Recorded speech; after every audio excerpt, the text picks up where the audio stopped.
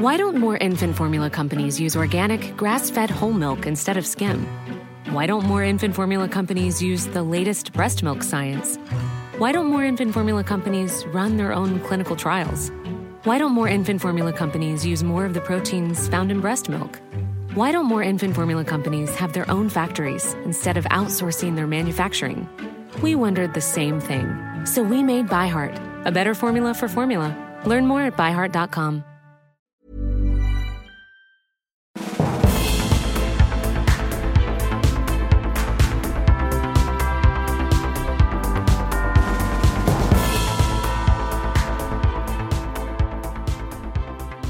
Hello and welcome to the Political Party. This episode features the First Minister of Scotland and leader of the SNP, Humza Yousaf.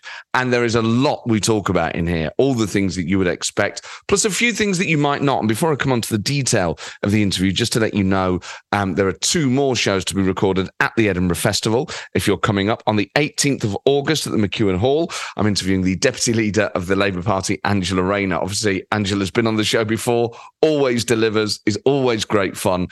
So that will be a raucous afternoon. And on the 21st of August, I'm talking to Kate Forbes, who stood against Humza Yousaf and ran the contest very, very close, just marginally losing out on becoming leader of the SNP and First Minister. So that will be fascinating to interview the two people who stood to be First Minister this year. And obviously, Kate Forbes offers a different version of what the SNP would be compared to Humza Yousaf. So that'll be a fascinating contrast. And she's always very passionate and speaks her mind in a very articulate way. So 18th of August with Angela Rayner at the McEwen Hall and Kate Forbes at the Gilded Balloon on the 21st of August. When we return to London, my guests are on the 18th of September, Dan Jarvis, all-round action man and hero, former paratrooper, served in Iraq and Afghanistan and is now a Labour mayor and a Labour MP. And on the 2nd of October, a very special guest, the lead singer of the Sleaford Mods, I was going to call them satirical punk outfit, like I work in the NME or something, but I don't know how else to describe them. They're punk rock with a satirical edge, and they're very, very funny. And he's from Nottingham, and the lyrics are hilarious. The music's great, so that will be a real treat. And I'll try and record some more weekly episodes just over the internet. And I'm sorry I haven't done that. I'm at the Edinburgh Festival, and this is going to make me sound so old. I've got sciatica, and it's a nightmare. And I referred to it slightly in this interview. So sitting down to record a podcast has been a little bit difficult. But anyway, and of course, I'm so stupid at promoting myself. I'm at the Edinburgh Festival doing my show Inside Number 10. And thank you to all of you who've been so far. I'm at the Pleasance Courtyard until Sunday, the 27th of August. And as always, it's just such... I just love doing it. It's one of the coolest places on earth, Edinburgh, and the festival is very special. And so thank you to all of you who've come. Yes, on to today's guest, Humza Yousaf. Now, this has already had quite a lot of media coverage as a result of some of the things that the First Minister said during the interview about a whole range of things. And we talk about the things you would expect me to ask him about. What's it been like taking over as leader of a country and a party at a time when these police investigations are going on? He's 38, so he's been around politics a while, but still, that's young to be in charge of a country. We talk about that, being a dad, toxic masculinity, a whole load of things. Football and loads of other tangents that we go off on. But this is a fascinating discussion with Humza Yousaf, just about his life, about race, class, privilege, a whole load of things. So without further ado, I will leave you in the hands of the First Minister of Scotland, Humza Yousaf.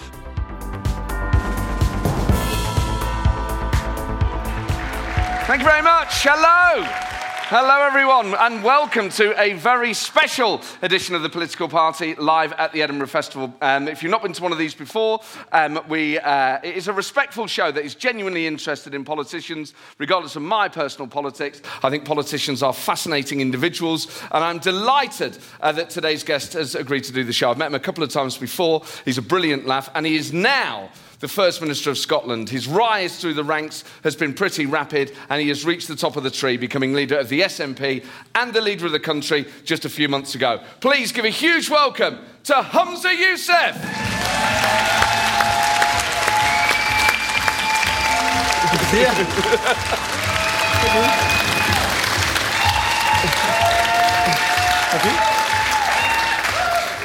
Humza, welcome to... Is this your Fringe debut? As First Minister, it absolutely is. By the way, did you know he announces himself before he comes on stage? I thought somebody else would announce you. That's what's good about being an impressionist and a mimic. You can just put on a different voice, welcome, Matt Forbes, and then they come flying on. Yeah, sadly, I just did it in my own voice. Yes! What a waste of my powers. I need to tell everyone at the start, by the way, and you, Humza, that I'm currently suffering from sciatica. Oh, yes. So if you see me wincing or like making noises, I'm not reacting to what you're saying. It's not, I don't want you to take it as a slight. I'm just in quite severe physical pain. But I'm on cocodamol and diazepam. So equally, if I fall asleep in the next hour, don't take that personally either. So, first things first, you've been First Minister for a few months now. 132 days, not that I'm counting, of course. Do you count them? No. I just thought I'd better double check before I came on, but yeah, just over 100 days. And how's it been? Quiet. No, it has been not without its challenges, I think it's fair to say. But it's also been the honour, and continues to be the honour of my life. I mean, this is the country I call home, country I raised my kids in, the only country that I've ever lived in, and to be asked and to be voted by the party to lead it, and the Parliament to then lead it, it's a huge honour. And it's about as close as I'll ever get to captaining the national team. But I get a feeling that it kind of feels like that, being the captain of your national team. That's how I feel. So no, it's a huge honour. But not without its challenges and stresses, I think. No.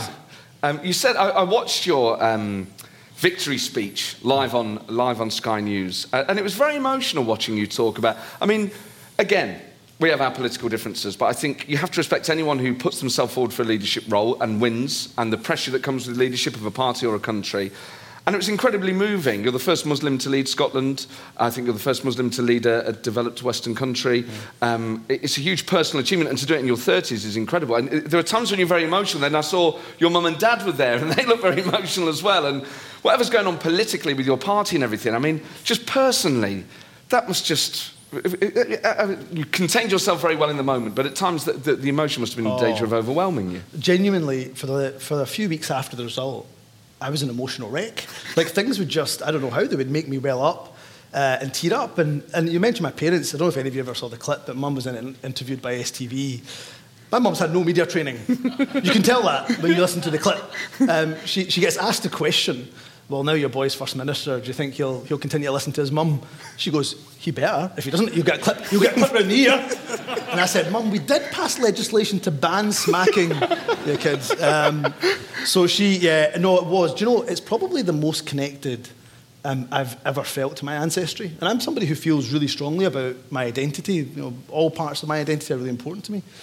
But my grandparents, both maternal and paternal, died when I was pretty young. So I didn't have a strong relationship with them. But I felt closer to them and have done since the election contest than I ever have before, because it just made me think so much about that journey that they must have made. I mean, coming to a country, they didn't know the language, barely any pounds in their pocket, and they grafted and grafted and grafted so that I could have the opportunity that I've got. And to me, I'm kind of emotional thinking about it, but to me it just meant the world, that because of their sacrifice, I could then be in a position, and they could never have thought, whether it was my grandfather or my grandmother, they could never have believed when they arrived here if somebody said to them, by the way, in 2 generations, your grandson will be, leading the country. It'd just be beyond their comprehension. So, no, it made me really emotional, and so you think about the previous generations, then it also makes you quite emotional thinking about your kids and then the kind of impact it might have on them, and which has been the really tough bit, actually, because you just don't get to see your kids as much. God, I'm going to start greeting already. I just started. So yeah, it's definitely been emotional, for sure. And it also tells a story. I mean, if you think of the people governing our country at the moment, you're the First Minister of Scotland, Rishi Sunak is the leader of the UK government, and Sawar is the leader of the opposition here. Obviously, we've been through a period where Having only had one female prime minister, we then had two female prime ministers, one for sort of a day or two, a female first minister. At one point, all the leaders of the parties in Scotland were female. It feels like there was no diversity for it. It was just all white men. And then in the last 10 years, it's become way more diverse. And at first it felt gender, and now it feels with race. Yeah. That I don't know if that tells its own story about Scotland or just the political realm, but do you sense that Scotland feels relaxed having a Muslim leader? Yeah, do you know, there'll always be people that don't accept it and that always have a problem with it. And you can check my Twitter feed on any given day, and you'll probably see that and hear that. But you know what? It doesn't come up, and neither the doorsteps, and nor does it come up when I was doing 19 hustings. You know, you had people really grilling us on policy and all the rest of it. Nobody asking me, well, because you're a Muslim, you know, are you sure we can trust you? Where's your loyalty to this country and all that kind of nonsense? So I think we have. I suppose I put a note of caution on what you've said around the kind of diversity of political leadership. You know, and I know Anas well and get along relatively well, despite what you believe, what we might hear at FMQs. But, you know, we're two South Asian males who both went to private school. So we come with some privilege. And you've got to recognise that, and I think it's really important for us to recognise that. So there's still too many barriers to politics. Class is one of them, I'm afraid, still there. I mean, you know, how do we make politics as accessible to those that do not have the privilege that I've had, for example, growing up? And then when we look at diversity, you've mentioned 3 South Asians. Well, we've never had a single black member of the Scottish Parliament, ever. I don't think we've ever had a single Jewish member of the Scottish Parliament. If I'm wrong, I'm happy to be corrected. There's a lot of diversity that just hasn't come through our political ranks yet in Scotland. But I genuinely hope that people can look at me, and I've had this a lot over the last 130 odd days, a lot of people from different diversities saying, you know what, because you've made it, it makes us feel that any of us can make it, which is a lovely, a bit of inspiration I hope I can give to folk. Does sound like a backhanded compliment, doesn't it? I mean, if you can do it. If you can do it. Have you been talking to my big sister? You? Really? Yeah, exactly. But and you know, this is maybe an uncomfortable message for some, but I've spent most of my political life being told by mainly middle-aged white male conservatives, both in politics and frankly some in the media, that I'm not smart enough, that I'm out of my depth, that you don't, basically essentially saying you don't belong here, as in the political realm. And I hope that any other person, whether it's your colour, or whether it's your gender, or whether it's your background, you know, if you get told, actually you don't belong here, you should kind of look at me and say, fuck you, actually we do belong. Sorry, it's not first ministerial language, but you should just kind of give 2 fingers and say, you know what, actually I do belong here. Because you very much do. This is your country, and whatever field you're working in, you know, you should absolutely have confidence that you're able to achieve the highest level. You touched on class there, and obviously the education exam results are out today. The attainment gap has widened between middle and working class pupils in Scottish schools. Why do you think that is, and why do you think after so long in government the SNP hasn't been able to close that gap? Obviously for Nicola Sturgeon it was a defining mission, one she'd really have to accept that she failed on. Why is that such a persistent problem? So I suppose a few things. First of all, these exam results, remember this is when the SQA is going back to what you might call more normal marking procedure, understandably so and rightly so. During the course of the pandemic there was more sensitive marking, given the challenges our young people were facing during that pandemic. So there's still an element of comparing to pre-pandemic, and there's still some stats that are concerning compared to pre-pandemic. And it also depends where you look at. So universities, I mean, if you look at the latest stats out, we have more young people from areas of deprivation going to university than ever before. And really increased since 2015, effectively, when Nicola took over in 2014. Really increased quite substantially. But we just have not quite, I'm afraid, been able to make as significant an impact in relation to poverty, and that's why it's called a poverty-related attainment gap, as we'd want to. And I'll be frank, a lot of that is because we are trying to do it with one hand tied behind our back. So we will take action like the game-changing, that's not my words, it's the words of poverty experts, the game-changing Scottish Child Payment. But then we've got the UK government that will take money out of people's pockets out of universal credit. So for all that we can do, we're still at the mercy of a government that decides that the only way to progress and to save money and to work the public finances is by taking away the safety net for people. Blooming heck, they need that safety net now, I think, more now than they've ever needed it before. So look, there's still challenges for us. I'm not going to pretend otherwise. 16 years on, people are right to examine every element of our record, but there's plenty on our record that we'll stand on and stand proudly on.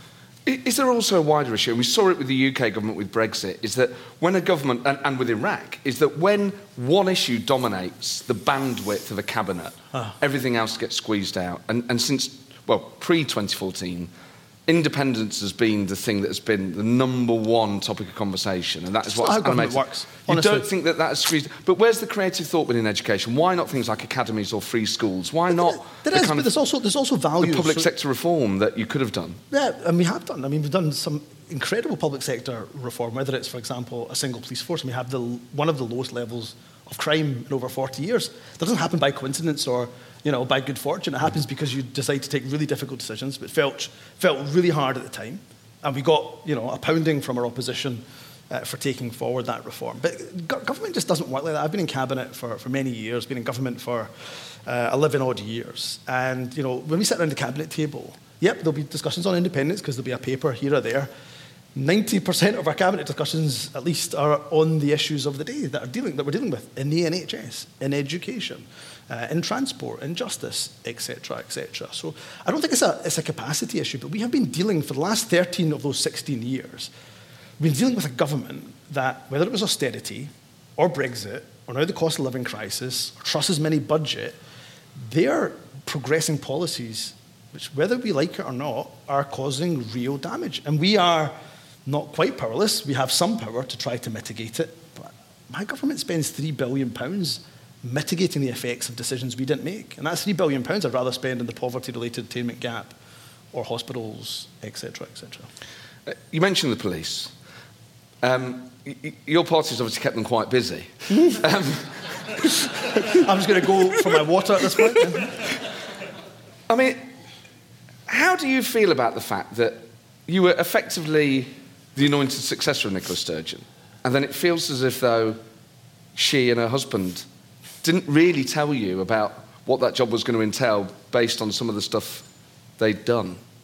Look, I genuinely have to be careful what I say. It's a live police investigation, but I'll try to be as upfront and honest with you as I possibly can.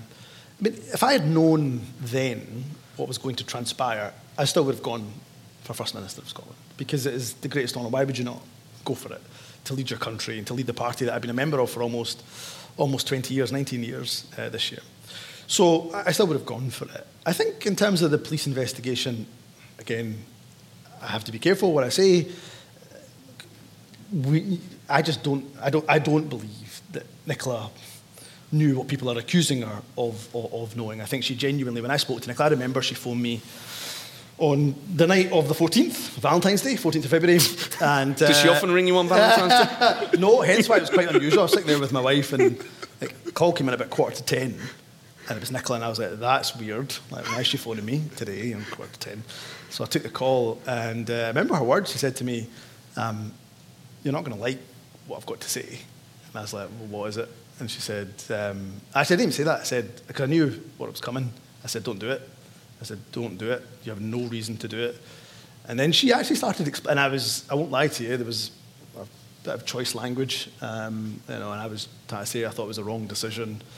I said to her, I'm going to phone John. There's a wasp on me here. I said to her, I'm going to phone John Swinney, as though I could tell on her. Let's get this wasp off. Fuck. It stings me. It's all right. Oh my God. The jeopardy. We'll put it down. There we go. Hold on. We're going to have a wasp down here. There we go. Look at that leadership. Removing the threats to the Scottish people. One wasp at a time. We're not going to deal with wasps, we're going to deal with the root causes of whatnot. Yeah. And so where was it? Yeah, so Nicola, and I said, look, I'm going to speak to John, I think you're making the wrong decision.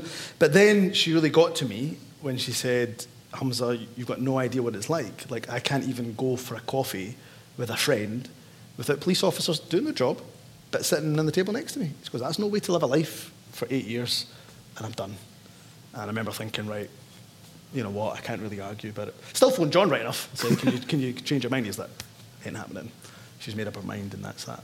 But then when the arrests happen and things like that, and the motorhome, did part of you think, well, actually, that's why you've stepped down? It's not because of not being able to go for a coffee? I think everybody had that thought, but I genuinely believe Nicola, when she says, we've not talked about police investigation, I'm going by her public commentary, and she has said, look, I did not know what was going to happen, and it's the stuff of absolute nightmares for her. And she's used the word, I think, traumatic a few times, and I absolutely believe her. I've known Nicola for well over 15 years, and her family, she goes back a long time with my dad, who was his small business, his accountancy office. The basement was her first base when she fought against Mohammed Sawar, Anna Sawar's father, for the Glasgow Southside seat. So, we go back a long, long time, and I've not known Nicola to be dishonest or untruthful. She's always been absolutely straight in that regard. So, I take her at face value. But also, if I'm honest with it, honest about it, and I understand why. I mean, you guys spend way more time thinking about this stuff than I do. I know, but I have to say, Humza, it's great for my material. Brilliant, I'm sure. Half of my Edinburgh show has been written. I mean, it's a treat. I'm sure. My goal is not to give Matt Ford any more material. I hope for his future Fringe shows. Yes. But I think part of the public, actually, that there's a level of sympathy is maybe a too strong a word, but I think people feel like, well, this isn't your fault, and yet you're now the guy who's having to answer for it. I don't know if you feel like that. A little bit, but again, I kind of... The view I've got on these things is, look, you're in control of what you're in control of, so you deal with that, work on that, try to improve as much as you can, and what you're not in control of is going to take its own path. So I get a lot of that. I get a lot of people kind of, they meet me and they go, oh, son. And I said, I know, it's been tough, but, we'll get on with it. But, no, you just got to deal with what's in front of you. The timing of it has been challenging as well. I remember the call I got about Peter's arrest. So I got a call after the arrest had taken place. And I remember it was our April recess, and that's the time, because, when you're first appointed First Minister, there's a kind of ceremony and pomp, you've got to go to the court, and you've got to do your first speech, and you've got to appoint your cabinet, and all the rest of it. And then we had this recess period in April, and we thought, right, this is the time where you get to dominate the agenda, set out your stall a little bit. And on, the second or third day, I think it was like the 5th of April, Peter gets arrested. And go, right, that dominates for weeks and weeks. And then I thought, right, we're back into Parliament. I'm going to launch my policy prospectus. Colin Beattie gets arrested on the day. Right. And then, so it's the most frustrating part for me is that the inability to then get cut through for what I'm trying to do, because I'm afraid, whether I like it or not, the police investigation, of course, has got cut through in that image of the police tent in the garden. That's going to sear in people's mind. You seem to have struck a slightly different tone in Holyrood, in the chamber to your predecessors. You seem to be more collegiate, more perhaps understanding towards your opponents. I don't know if that's just a parliamentary tactic or whether that represents the way that you naturally do politics. I think it's the way I've always tried to do politics. We obviously have a majority alongside the Greens, but I never want to be in a position where we're just kind of railroading legislation through Parliament. I've always thought people, even from a kind of political perspective, people prefer to see their politicians working together. But generally speaking, there's more that unites a lot of us. If I think about the Scottish Labour Party, a lot of things we agree on. In fact, I would go as far as saying probably most things we agree on. There is one giant thing we disagree on. I think there's some in their party that probably agree with us right enough, but that'll come out in time, I'm certain. But, generally I think people want their politicians. So, look, you have a bit of political knockabout at FMQs. I think what people don't see is, outside that 45 minutes, most of us can have a pretty grown-up conversation. I actually had all the party leaders in the office. One of the things they said to me, one of them was like, this is the first time I've ever been in the First Minister's office. And I said, okay, well, let's make it a more regular thing. And there was questions they were asking me, there was questions I was asking them. It was a much better conversation in that hour that we had in my office than the 45-minute kind of knockabout of FMQs. Because there's a really funny thing you said to Douglas Ross, which was, I think he'd said something that wound you up, and you said, I will not resort to name-calling, unlike Douglas Ross, a third-rate politician in charge of a third-rate party. It's one of the fastest U-turns I've ever seen. But a lot of that is... I'd say what really made me laugh about FMQs is the sort of constant disruptions from the gallery, which... And I've been to... I remember going to Prime Minister's Questions years ago before they had the screen, before Fathers for Justice threw that condom full of powder. And it was so much... You go now to Parliament in London, and because you're behind the glass screen, and not that it should be there as entertainment or sport, but it's not the same. No. Whereas in Edinburgh, just down the road, it is more open. It does feel, and I think there is that sets a tone between the governed and the governing, that between the executive and citizen. Like you feel like you're welcome there in a way, and you still feel welcome at Westminster, but not quite in the same way with a screen there. So how do you get the balance right between Parliament being able to do its business on behalf of the majority? Yeah. And not creating a situation which you've got, which it just feels like it gets disrupted. Yeah. I mean, at one week, I think it was like 6 or 7 times in one session. Yeah, I think it was maybe my first one, actually. And what was really sad about it all was that a whole bunch of school kids who are really well behaved all had to leave. And it's like the kids were behaving well, it was the adults that were being disruptive. And so, anyway, I think the presiding officer actually brought and actually, my family had to leave. They were there to see my first FMQs, my family and my 4-year-old, and my wife, and everybody had to leave. But they, again, were allowed back in later on. I think the presiding officer's probably got the balance right now. They've brought in some additional measures around security and ID and so on and so forth. And if people do disrupt, then they may be able to take action around how often they attend. Because I think it's really important. You see groups and groups of school kids there, especially, and you say members of the public from all walks of life. It would be a real travesty if there was screens put up, or there was only limited numbers, and people had to jump through an incredible amount of hoops just to listen to parliamentary proceedings. So I hope we never get there. So you have these private meetings now with the other leaders of Scottish parties. What's your relationship with Rishi Sunak like? I'm not sure there is a relationship. If I'm honest, I struggle because I find Rishi just a bit robotic and scripted, different to others that I speak to. I mean, I've been in government 11 years, and in all that time, it's been Conservative ministers that I've dealt with. And with some of them, you can build up a relationship to try to get things done. One person I actually missed when I was Justice Secretary and he was Security Minister was the late James Brokenshire, just a really good individual that you could have a bit of a discussion with behind the scenes, have a phone call, worked on a bill together. He would see a point, say, right, we'll try to fix that. I need a bit from you, Humza. And we'd get to a compromise solution. When I was Health Secretary, my politics very different to Sajid Javid's, especially in the health service, but actually, if there was an issue, particularly during the pandemic, you could pick the phone up to Sajid and you could get him, you wouldn't just stick to the script and say, right, okay, can I hear what you and the other devolved governments are saying? And we would get a solution sometimes not.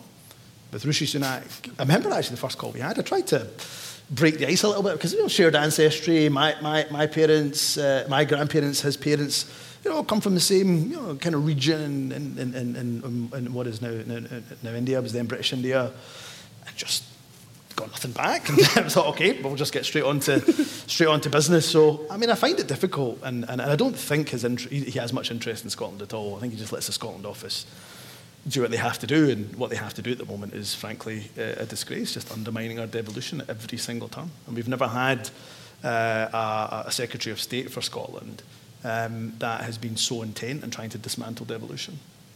So what was it you said to him then to try and break the ice? I just said, I can't remember the exact words, but it was something along the lines of, I said to him, our politics are very, very different, but I have to say I was really proud to see another person of colour become Prime Minister in this country. And, my grandparents come from Ludhiana, and I've seen where your parents come from, and you go back often, and it was a little bit back, and then that was it. And I think he actually wanted to get off the phone really quickly to me when we were on that first call, but then I had 2 or 3 things that I really wanted to talk to him about. So what did he say? He was like, yeah, whatever, look, let's stop the boats. Yeah. Talking of immigration. Yeah, talking of immigration. Yeah, exactly. Yeah. Anyway, so no, there was not much small talk, and we've met after that, and there's not much in the way of, it's fine. We'll do what we have to do, and genuinely we'll work together where we have to. And it's not just about Rishi. I mean, I'd be quite keen to get Keir Starmer up the road to invite him into Butte House or Parliament. Let's have a discussion about how we give effect to an independence referendum, or let's also talk about devolution. Let's see how do we strengthen devolution. He knows my opinion about independence. I know his opinion. But okay, let's strengthen the Scottish Parliament. Let's protect it, especially now that it's under attack. And how do we do that? But I think Keir probably is too afraid of the kind of Conservative attack lines if he meets. But he should come up to Scotland. I'll certainly invite him up to Scotland and have a conversation about it. And is that also not just a reflection of how you want to do politics, but is it also, are you sort of reflecting the political reality that you think perhaps the momentum behind independence has been lost for a variety of reasons, and actually, in the short to medium term, you're better off just trying to get as many powers as you can and being able to do what you can? No, not at all. Not at all. I mean, I believe that you cannot just continue to dismiss independence if you're a UK government and continue to say, look, we'll just give them a drip of powers. Not that that's happening, the quite reverse is happening. Of course, we're getting devolution undermined, whether it's through Section 35s or the IMA, the Internal Markets Act, etc., etc. But I genuinely believe that the only way you're going to break the impasse is through people power. That's how we got the Scottish Parliament in the first place. You ask anybody who's involved in fighting for and advocating for the Scottish Parliament, it's that famous phrase of the settled will. It's that kind of Ken and Wright comment about the state saying no, thank you, but the people saying yes. So there's no shortcuts, and you know, I've said this to many people. In fact, I was on the doorsteps of Midlothian in Woodburn this morning and speaking to some independent supporters on the doorstep, and I was saying, I'm afraid there's not a shortcut, but we've got to make sure what we are in control of. So I'm not in control of when a Prime Minister gives me a referendum. I've got to create the political conditions for that to happen. I'm not in control of it. I'm certainly in control of building support here in Scotland. That's my gift. And so hence we'll continue to do that while, of course, doing the important job of government, which feeds into that as well. So, look, I don't think there's going to be times when the momentum slips back and then goes forward. But, you know, the general election is an opportunity for those in Scotland who do believe in independence to say, actually, this issue isn't going away. There's never been a faster or easier way to start your weight loss journey than with PlushCare. PlushCare accepts most insurance plans and gives you online access to board-certified physicians who can prescribe FDA-approved weight loss medications like Wegovy and Zepbound for those who qualify. Take charge of your health and speak with a board-certified physician about a weight loss plan that's right for you. Get started today at plushcare.com/weight loss. That's plushcare.com/weight loss. plushcare.com/weight loss. Why don't more infant formula companies use organic, grass-fed whole milk instead of skim? Why don't more infant formula companies use the latest breast milk science? Why don't more infant formula companies run their own clinical trials? Why don't more infant formula companies use more of the proteins found in breast milk? Why don't more infant formula companies have their own factories instead of outsourcing their manufacturing? We wondered the same thing. So we made ByHeart, a better formula for formula. Learn more at byheart.com.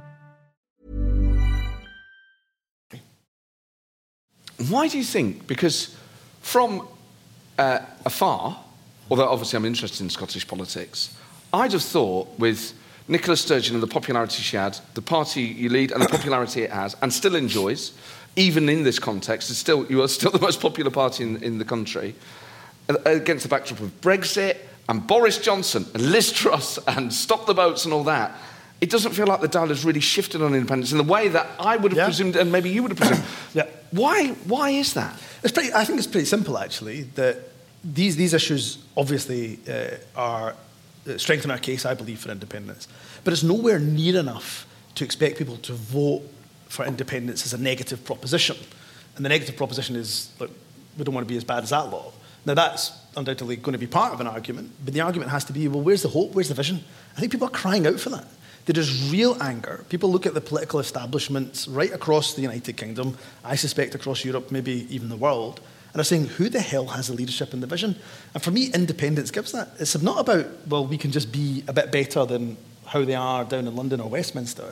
It's like, actually, if we have the full range of powers, imagine what we can do. And I think the independence movement, and I've got to hold my hands up here because I've been a senior member of that movement for quite a number of years, the independence movement has not done enough to say the positives of independence, the hope, the ambition. That's what will shift the dial. That was really what will shift the dial, not just saying, well, they've done this to us and that to us. Isn't it also understanding why people didn't vote for it? Is not necessarily that those people lack hope or ambition for Scotland or Britain or the world's future, that people who voted no still are optimistic people who want a better planet. They just didn't think the reality would actually be better. Yep. They actually thought it would be worse. And these are positive people who often are involved in social democratic movements who, it feels like in the last few years, haven't really been engaged. It feels like, in a way, the Yes movement, including the SNP, sort of talked to itself and kept itself happy without talking to the group in the middle. You know, I always think the people who voted no who voted to remain were like the natural group of people you should have been talking to. And I don't know whether from afar I haven't picked up on that, whether you have, and it doesn't matter what you say, maybe those people will never change their mind, but it felt like there was an opportunity missed there to kind of effectively be reasonable with the centre ground referendum voter. So I think for me, it's pretty obvious. I think most folk who were in Scotland, and even those that weren't, could see from afar where we lost the argument. We lost the argument around issues around the economy, currency, pensions, for example. And that's why a lot of work has been taking place, and we're releasing more and more papers and documents, not because the vast populace will read the latest paper that we publish, but because actually what that does... I will, though. You will. It won't give you any material because it's very, very serious stuff, of course. But what it does is it allows us to put the argument out to the public and allows our activists who take this argument to the doorstep across every single doorstep in the country to say, actually, we do have an answer to the currency question or the economy of an independent Scotland.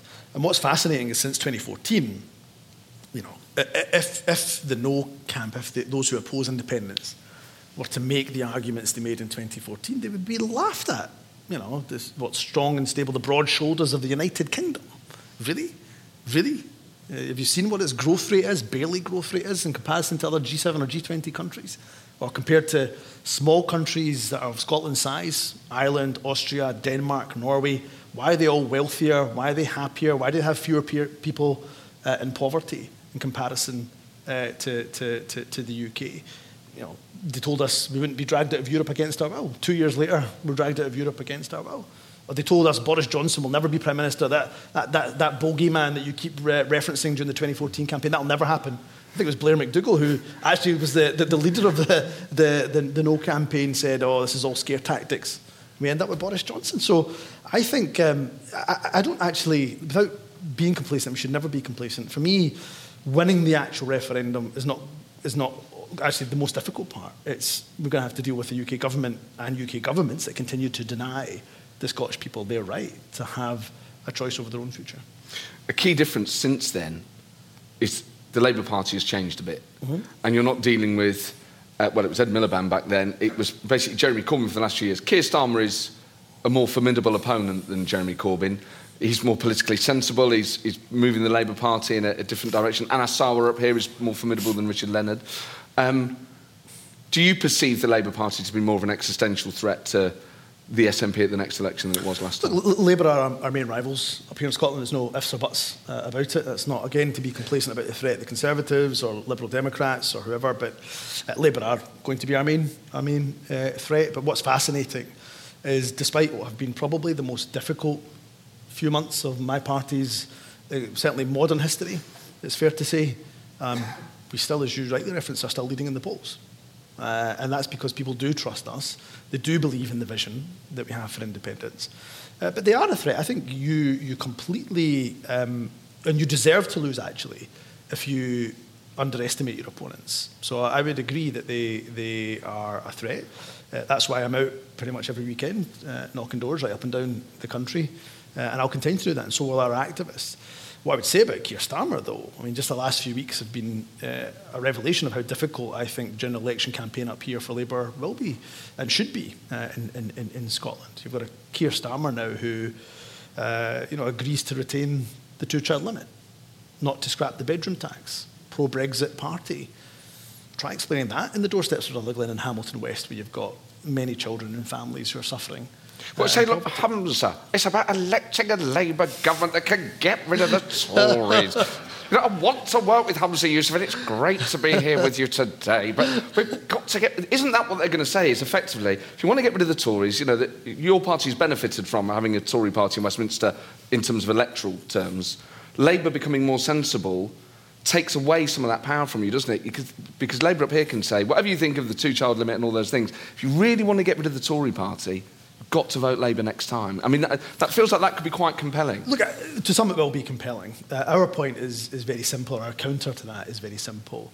Look how Keir Starmer has lurched to the right. He's triangulated policy after policy with the Tories. One of the most depressing sessions of Prime Minister's questions I saw was around the illegal migration bill. And it was effectively a race to the bottom between Rishi Sunak and Keir Starmer on the issue of migration. So you've got a party that is going to triangulate itself, and after Uxbridge will lurch even further, I suspect, to the right. So people in Scotland have got a choice. Do you really get change whether Westminster is blue or red, or do you get real change with independence? And actually, we can make sure that we keep the Labour Party, not just, frankly, honest, but we ensure they don't forget about Scotland. Because that's what the Labour Party would do if they just got MPs, a ton of MPs from Scotland filling the green benches down in Westminster. And from, again, the conversations I'm having this morning and have had for many, many weeks now, I don't see a big shift of SNP voters to Labour. Our big challenge will be to motivate SNP voters to come out on the day, because I think Labour voters will be motivated, because, as you say, it's a change election, and everybody knows the result of the election already. We're going to see Rishi Sunak out the door, thankfully, so I think it's a good thing. But the best outcome for Scotland is, a Labour minority government where the SNP MPs are able to make sure Scotland's not forgotten about. So Humza Yousaf will enter into a coalition with Keir Starmer. No. That's what you're saying. A global exclusive here at the Edinburgh Festival. No, definitely not a coalition. We wouldn't be a Westminster government. But I'm absolutely willing to cooperate to work with Keir Starmer. There's obviously a price for that, but willing to work with him, certainly to see the back of the Conservatives. I'll work with anybody, frankly, to see the back of a Conservative government. But not UKIP. Well, any progressive political party to see the back of the Conservatives. What a coalition that would be. What a global exclusive that would have been. We're going into coalition with Nigel Farage. But you and Keir Starmer, you've got a few things in common. You're both football fans. I tell you what, photos of you both playing football, you both look quite good when you play football. You don't look like stiff politicians kicking a ball around. You both look like you could do a job. Would you say you were good on the pitch? Decent. I mean, if you want, I'll play them. If you want, it's a five-a-side game. We'll do it for charity. Charity boxing match. Yeah, no, it's not a match. Yeah, let's do it for charity. So I've played once or twice with Anas before. So Anas Sawar, as I say, we went to school together. So he's exclusive for you. I can totally believe he's not great. But Keir looks like he's a good player. So I wouldn't mind a match with Keir. No, I'm okay. I played, actually, at the weekend I was at a summer camp for Care Experience Young Children. Who Cares? A fantastic organisation. And they were all, the young people were playing with are kind of 16, 17, 18. And I played for 20 minutes and I had to go in goals. I was like, I need to go in goals. So my fitness level is not great. And I'll be honest, this job definitely doesn't help. And I'm very much, I'm afraid, in kind of dad bod mode. I was just saying to Matt, actually, before we started the podcast, I've just started kind of Joe Wicks 20-minute workout on YouTube. What are you laughing at? What are you laughing at? Because it's just say like you're working out. Like. No, I'm doing Joe Wicks 20 minute, no equipment needed workout. And I've been doing that for the last few weeks. I need to, because actually, genuinely, in this job, Sadiq Khan gave me this advice, so I get along quite well with Sadiq Khan. I've known him for many, many years. It was funny saying, don't drive into town. Get rid of your diesel. No, he said, because I think he goes running every week, like multiple times a week, and he said, you must carve out time for your mental health. For your physical health as well as your mental health. And he said the physical, because you should be in good shape, and that's a good thing for anybody, but actually it's your mental health that will greatly improve. Did Sadiq Khan tell you were fat? Pretty much, yeah. He said, the state of you, son, I would get a treadmill, Joe Wicks, 20-minute workout, and since you can't drive through London, just run around zone 4, and you'll be absolutely fine. So, what's your favourite Joe Wicks workout then? I don't think there's such a thing as a favourite, because they're all excruciatingly difficult. But anything that doesn't involve push-ups, I prefer the squats. So it does squats, crunches, push-ups, and very different formulations of those. Okay, so just show us I'm not. Don't be that guy. I remember Boris Johnson doing push-ups after he was hospitalised with COVID, and no, I'm not going to do... How many push-ups do you think you can do? Oh, shut up. 6. That's good. 6 is good. I'm not even going to get into this. There was a political opponent of mine in 2021 before he got dumped by the Conservatives, a Conservative candidate, but he got dumped by the Conservatives for, I can't remember what he said about people in poverty, but it was not very nice at all. And he basically started doing 20 pull-ups, and he challenged me to do 20 pull-ups. So I'll just be honest, I'm pretty thankful he got dumped as a candidate because I can manage about 7 of those. That's so hard. Collapse. Oh, they're really difficult. But yeah, I haven't seen you without your clothes on, but... We'll just clarify for the print journalists. But certainly in clothing, you look like you're in good shape. No, honestly, I just feel pretty unfit. The most running around I do is after my 4-year-old. to be honest, trying to catch her. But no, I think you do. I think it's really important. Politicians, so we are really good at preaching good mental health and good physical health, and we're, I think, pretty bad at practicing it, if I'm honest. And it's important for your mental health. I mean, I've struggled at times with my mental health in this job. And one of the best things I ever did, actually, was getting some counselling in 2016. But it's your mental health can really take a real hit in this job. And I think if you're going to be at your best, you've got to do well physically, and that helps you with your mental health as well. And what elements of the job are those that challenge your mental health? Say that again? What elements of the job are the things that challenge your mental health? So, I mean, the job obviously comes with stress. You don't go for First Minister without realising if I get it, it's going to be one stress after the next, and you come to expect that. I think for me, it is constantly being on. So trying to switch off, trying to not have to be the First Minister and just be dad or a good husband or son or whatever it is when I'm interacting with friends and family. Not having the time or the mental capacity necessarily to do that, I think, can be really difficult. I think not seeing my kids, so I get my private office know this, and they're wonderful and brilliant, but they know I get really grumpy if I don't see my kids for like 2 days, 3 days. I get really, and I feel it. So my family will come down, or even if it's late at night, I'll get back. So at least in the morning before I leave, I can see the kids for half an hour or an hour. But I think it's the family. That's probably the most difficult part of it. The abuse and the constant kind of criticism, it comes with the territory. And again, I'm afraid I've always had some level of abuse, but I've talked about this before. In the past, I probably say the most difficult part, genuinely, is the always being on. Of course, the stresses of the job, and we've talked about what the first 100 days have been, but definitely not seeing the family and the kids. That to me is probably the most difficult. And how hard is it for you now, being leader of the country, to make sure that you can carve out time where you're not on? And do you try and say, I'm going to have at least one day off a week where... I mean, obviously the phone's always going to ring, there's always decisions to be made, guidance and leadership to be given, but do you try and carve out specific blocks of time, almost just to let your heart rate drop? I do, and I think if my wife was in the audience, which she's not, she'd say not nearly enough, but I do try my best. So last weekend it was my anniversary, my wife and I, and she said kind of a few weeks back, she said, what are we going to do for our anniversary? I said, it's only for anybody who's in my position, never say what I said, which was, it's only our 6th anniversary, it's not that special, right? And she was like, every anniversary is special. I know, I'm not an idiot, and I'd been married twice as well. You think I would have learned from the first time? I can see why. Yeah. You think I might have learned? So I said, okay, let's do something. And so she wanted to go paddleboarding and kayaking. Yeah, it was really good fun. So I went to Rathall Canal. It was a company, Driftwood Adventures, and it was bizarre because I'm sitting there paddleboarding down the Rathall Canal, and you could see people walking by the canal going, "Is that him?" He's not the Greek, but he has got a paddle. And it was a nice Sunday afternoon. So trying to carve out time like that, and as my kids, I try, and my private office, in fairness, they are great. I'll try to just say, look, guys, there's something I just do not want to miss. So, for example, during the summer, my 4-year-old started gymnastics a few months ago. She loves it. She's got so much energy. And I've never been able to see her at gymnastics because it takes place on a Tuesday. Every Tuesday I'm in Edinburgh, and there's Parliament and all the rest of the Cabinet on a Tuesday morning.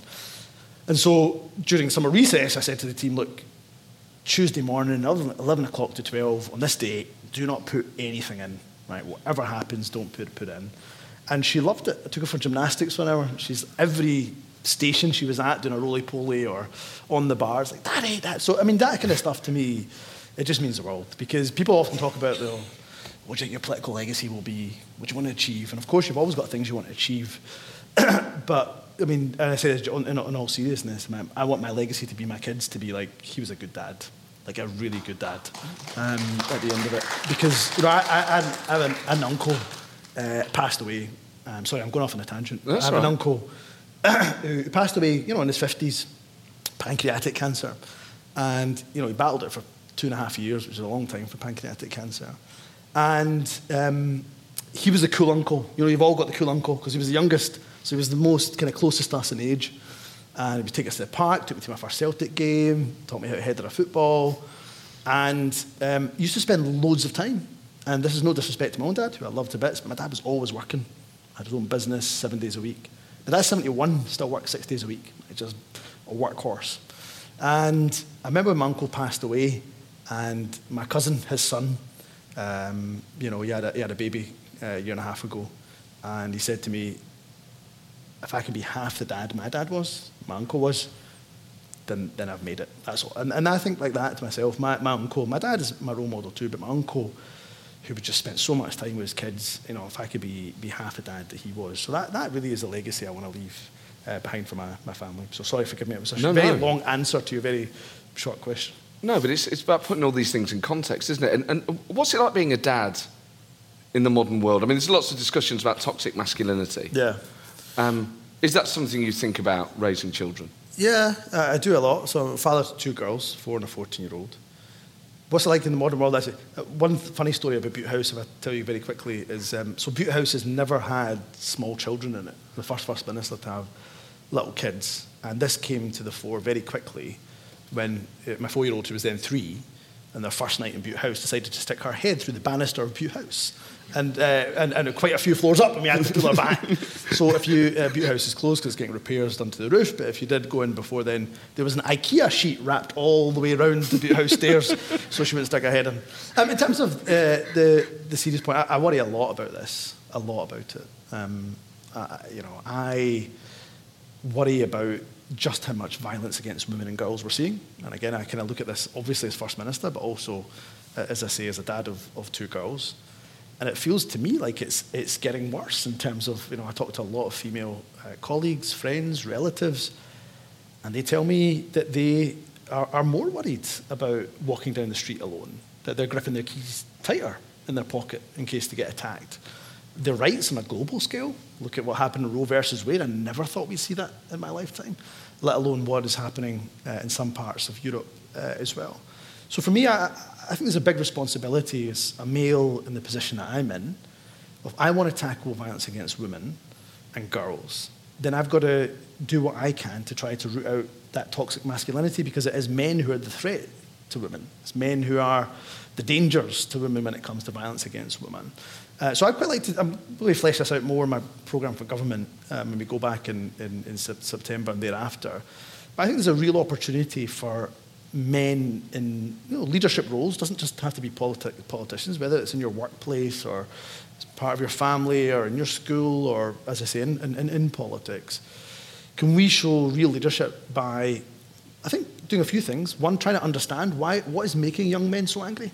Why is it they're gravitating to the Andrew Tates of this world who are beyond toxic? What is it? Because we can't just finger point and say what you're saying is really bad. Like, what is it? Why is it you're angry? Let's try and understand it. And what does the positive male identity look like? I truthfully would struggle to articulate it really well. That what does that positive male identity look like? And can we in Scotland, what we've done really well in the climate field, for example, is we've shown a lot of global leadership. I'd love to be able to create almost a kind of global coalition of male role models and leaders who are saying, you know what, we're going to stand against toxic masculinity. We're going to talk about a positive male identity. We're going to teach our sons, our nephews, our grandsons, our brothers, our fathers, ourselves. We're going to actually not just talk about a positive male role identity, but we're going to try to create this kind of global coalition. And let's try to take, let's not leave a vacuum for the Andrew Tates and others to come in. And why do you think some young men are so angry and seduced by people like Andrew Tate? I think people that are far more learned than me in these things will have written on it. But I think about, this is why I think the point about pontificating is really important. That it's not enough to just tell young boys and men, look, what you're doing is terrible and wrong, although, of course, we must challenge behaviours, and that's got to be a big part of it. And I've seen some good campaigns in and around that.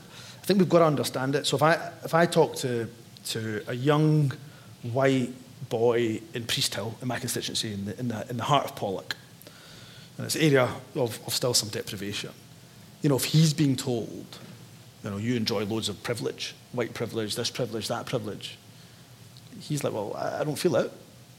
I don't feel it. There's still poverty around him. There's still challenges he faces. And I think it's trying to understand that and not, as I say, just pontificate and say, okay, actually, you know what? Here's how you can be a positive male role model. Yes, it's absolutely fine to be and want to be successful and to be powerful and to be strong. Here's how you do it without, by the way, threatening women, without violence against women, without trying to exert your power over women. And there's got to be a way of doing it. And that's why Andrew Tate, I think, is so attractive, because he to many young boys and men, because he is rich and powerful and strong and all these things that might appeal, but you can do that in a way that I don't think is a threat at all to women and girls. So who were your male role models growing up then, outside of your family? Would it have been Henrik Larsson? I had a giant poster of Henrik Larsson. It's the only time that I've been speechless, actually. Like, I've done speeches in front of thousands of people, and then I was invited to a Celtic game when I was, I can't remember, many years ago now, and came out of the tunnel, and Henrik Larsson was there, and somebody was with me and said, "Oh, you like Henrik? Might speak to him?" I said, "I can't speak to him.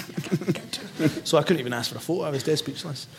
For me, growing up, it was a lot of people. I read Malcolm X's biography front to back, cover to cover, time and time again. Yeah, that's finished, right? Constantly, I must have read that about 20 times, over and over again. And because he was a Muslim as well, it appealed to me. Thank you. Well, I just really respected how he carried himself throughout his whole life, particularly towards the latter kind of year of his life. And of course, a lot of us will have been inspired by people like Nelson Mandela. Talking about Nicola, actually, she did come to my fourth year modern studies class, and that was the first time I ever met her. And I thought, she's kind of boring. No, I thought she's no, I didn't think that. I thought, this party's not bad. My dad keeps going on about. So I've had a few, but definitely most of them were probably in the football world. But a lot of them were a family. Like, a lot of them were people like my dad who, just worked and worked and worked, but provided for his family. And you could see where, my mum by far was the more powerful, and still is the more dominant in the relationship, and in our family dynamic, she's the kind of the matriarch, and she set really strong values for all of us. So I've got two sisters, one older, one younger, and particularly in the Asian culture, a lot of times you go to somebody's house in the Asian culture, South Asian culture, and the women would come and serve the teas, and the girls would do it, and the guys would just be sitting around talking.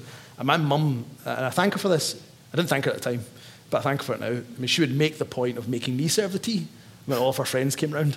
So she would say to them, "He works here as well," and make sure the door was left open as she made me do the dishes and all that. So I think positive male role models are important. I think it's a big part of it. I think actually challenging some cultures and behaviour, I think is going to be important too. Obviously, the importance of reading books that inspire is crucial. And there's a story in the Times this morning about some of the books that have been bought on Scottish Government credit cards, including 6 copies of Nicola Sturgeon's book, 22 copies of a book called How to Run a Government whilst... something like How to Inspire Citizens Without Infuriating the... what's the title? I don't know. It's something like... Tell me. How to Run a Government, Running a Government... How to Run a Government that delivers and doesn't, annoy people or something. It's a pretty good book. Who wrote that one? Not Malcolm X. But it was... 22 copies of that have been bought on a government credit card. I mean, the suggestion in the story seems to be that there's a fair bit of waste at the taxpayer's expense. Well, I've read the story. So these were spends that were made a number of years ago, I think, between 2019 and 2022, I think. So, I think it's fair to ask the questions that people are asking about, was this item spent? Why was it spent? Why was it bought by the civil service and by potentially government ministers? So I will ask the Permanent Secretary to just review, do we have the right procedures in place when it comes to spend? At the same time, look, civil servants reading books about governing well, that's not a bad thing. So I'll push back ever so slightly to say I would quite like my civil servants to read. I didn't realise we had so many in the crowd, actually. That was just my special advice. No, I think it's not a bad thing. But look, I do take the point. I think I saw some items on it, in the spend that was mentioned, and I thought, well, I can understand why people have got questions. So I will ask the Permanent Secretary to take a look, and do we have the robust rules in place when it comes to that kind of spend? So but can I just say also, I mean, this is spend over a number of years. And I noticed one of the headlines around security through airports and so on and so forth, which again is fair for people to ask and question. But this was a number of thousands of pounds over a few years period. In the week that I don't know how many tens of thousands of pounds Rishi Sunak spent on a private jet from London to Scotland. So yes, we absolutely have to be mindful of every penny and every pound that we spend. But we've also got to be mindful of people's security. And we're living in a day and age where MPs have literally been killed. And I can't tell you how many threats I get, partly because I protect myself from notifications now. But there's been certainly at least 6 people that have been charged in the courts for abuse towards me, and that's only the ones that I've ever reported. Mm-hmm. There'll be many, many more that I've just never seen or had the chance to report. So there's always got to be a balance in these things, but I think people with a high profile generally, particularly in politics, it is important that they listen to the security advice. Don't be dismissive of the security advice that they get. So in a few years' time, when the receipts from your period as First Minister are out, people are going to say, Henrik Larsson's autobiography? with 20 signed copies really necessary? only 20 signed copies of Henrik Larsson's biography. Has he got another biography out? I don't know. I presume there must be. Oh my God. No, you've got to be mindful. It's a cost of living crisis, of course, and we've got to really be mindful. I find it actually quite funny because you're talking about what you do with your kids. And there's a park near my house that I go to with a 4-year-old if we can find some time. And so I let my security know, and they're very good. They'll kind of hang back, but they'll obviously have to be there. And it is really funny. I get people coming up to me all the time saying, "We didn't expect you to be here in the park." I'm like, where the hell? So I'm going to take my 4-year-old if it's not the park and feeding the ducks.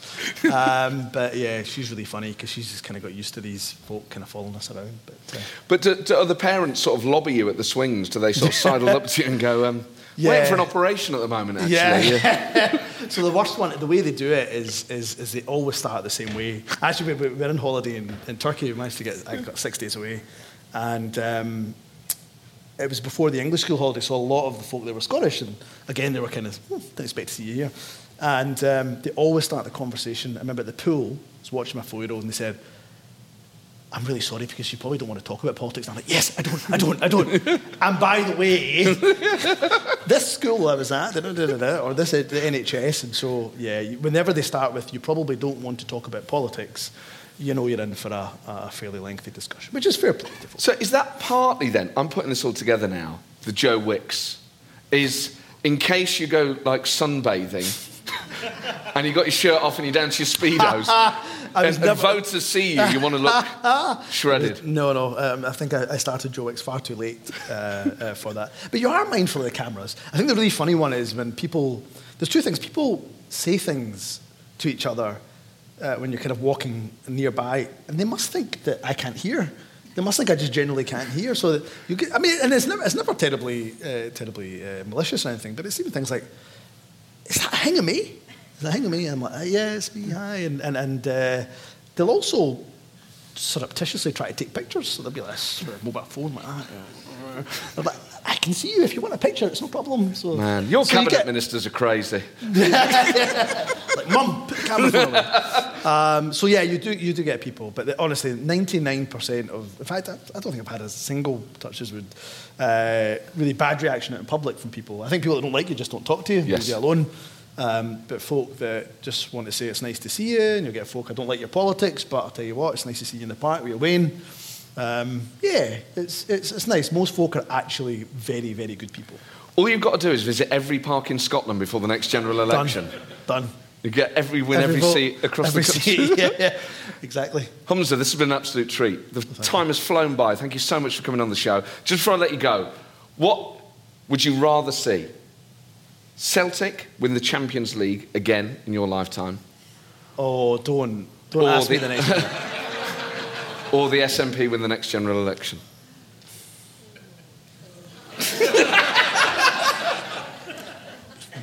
The SNP win the next general election. Absolutely. No, it would be the SNP win a general election, for sure. Is that convincing? No,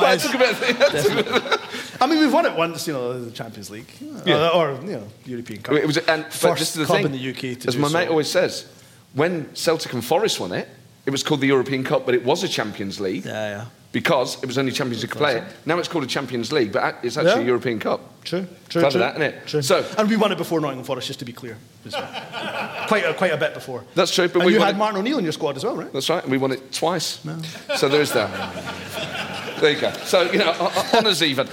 Ladies and gentlemen, thank you so much for coming to this. On the 18th of August, I'm interviewing Angela Rayner. Tickets are available for that online. And on the 21st of August, I'll be interviewing Kate Forbes, so I'll see you there, Humza, for an emotional reunion. But ladies and gentlemen, thank you for being such a wonderful crowd. But please, a huge thank you to Humza Yousaf. I'll do that. Thank you.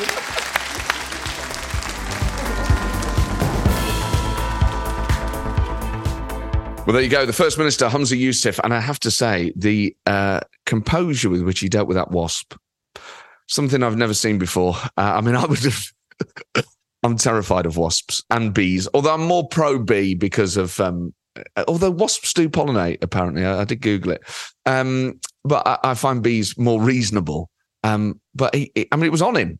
And I'd have squealed. I'd have squealed and yelped and ran around were it not for the sciatica. So the composure under pressure was admirable. But so much fascinating stuff. And obviously, hearing about his personal experience of racism and just that sense that for some people, they'll always look down their nose at him and not accept him purely on the basis of his race is just heartbreaking.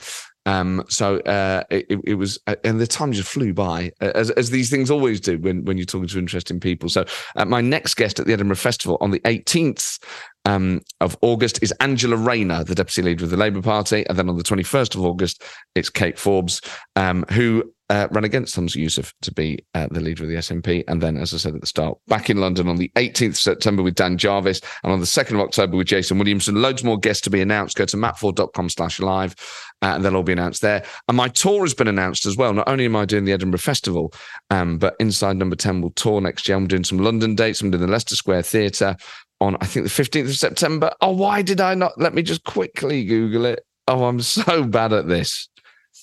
I'm doing a run at the Soho Theatre in November. Yes, 15th of September, I got it right. I'm doing the Leicester Square Theatre. Then I'm doing a run at the Soho Theatre in November. And then from February, I'm touring it nationwide, including Nottingham, Glasgow, crikey, Chipping Norton, Salford, all sorts of places, all sorts of some favourite venues and some new ones as well. I'm going to stop prattling on now. But I am going to try and get back to recording weekly episodes. It's just... I'm not sure if you've had sciatica, but it is a nightmare. And not being able to sit down is kind of just a lack of general mobility has hampered me doing even basic tasks. But this podcast will return to its usual weekly schedule as soon as that is possible. So apologies for the slight delay since the last episode. I hope you've enjoyed this one, and I'll see you soon. Ta-ra. Why don't more infant formula companies use organic, grass-fed whole milk instead of skim? Why don't more infant formula companies use the latest breast milk science? Why don't more infant formula companies run their own clinical trials? Why don't more infant formula companies use more of the proteins found in breast milk? Why don't more infant formula companies have their own factories instead of outsourcing their manufacturing? We wondered the same thing. So we made ByHeart, a better formula for formula. Learn more at byheart.com.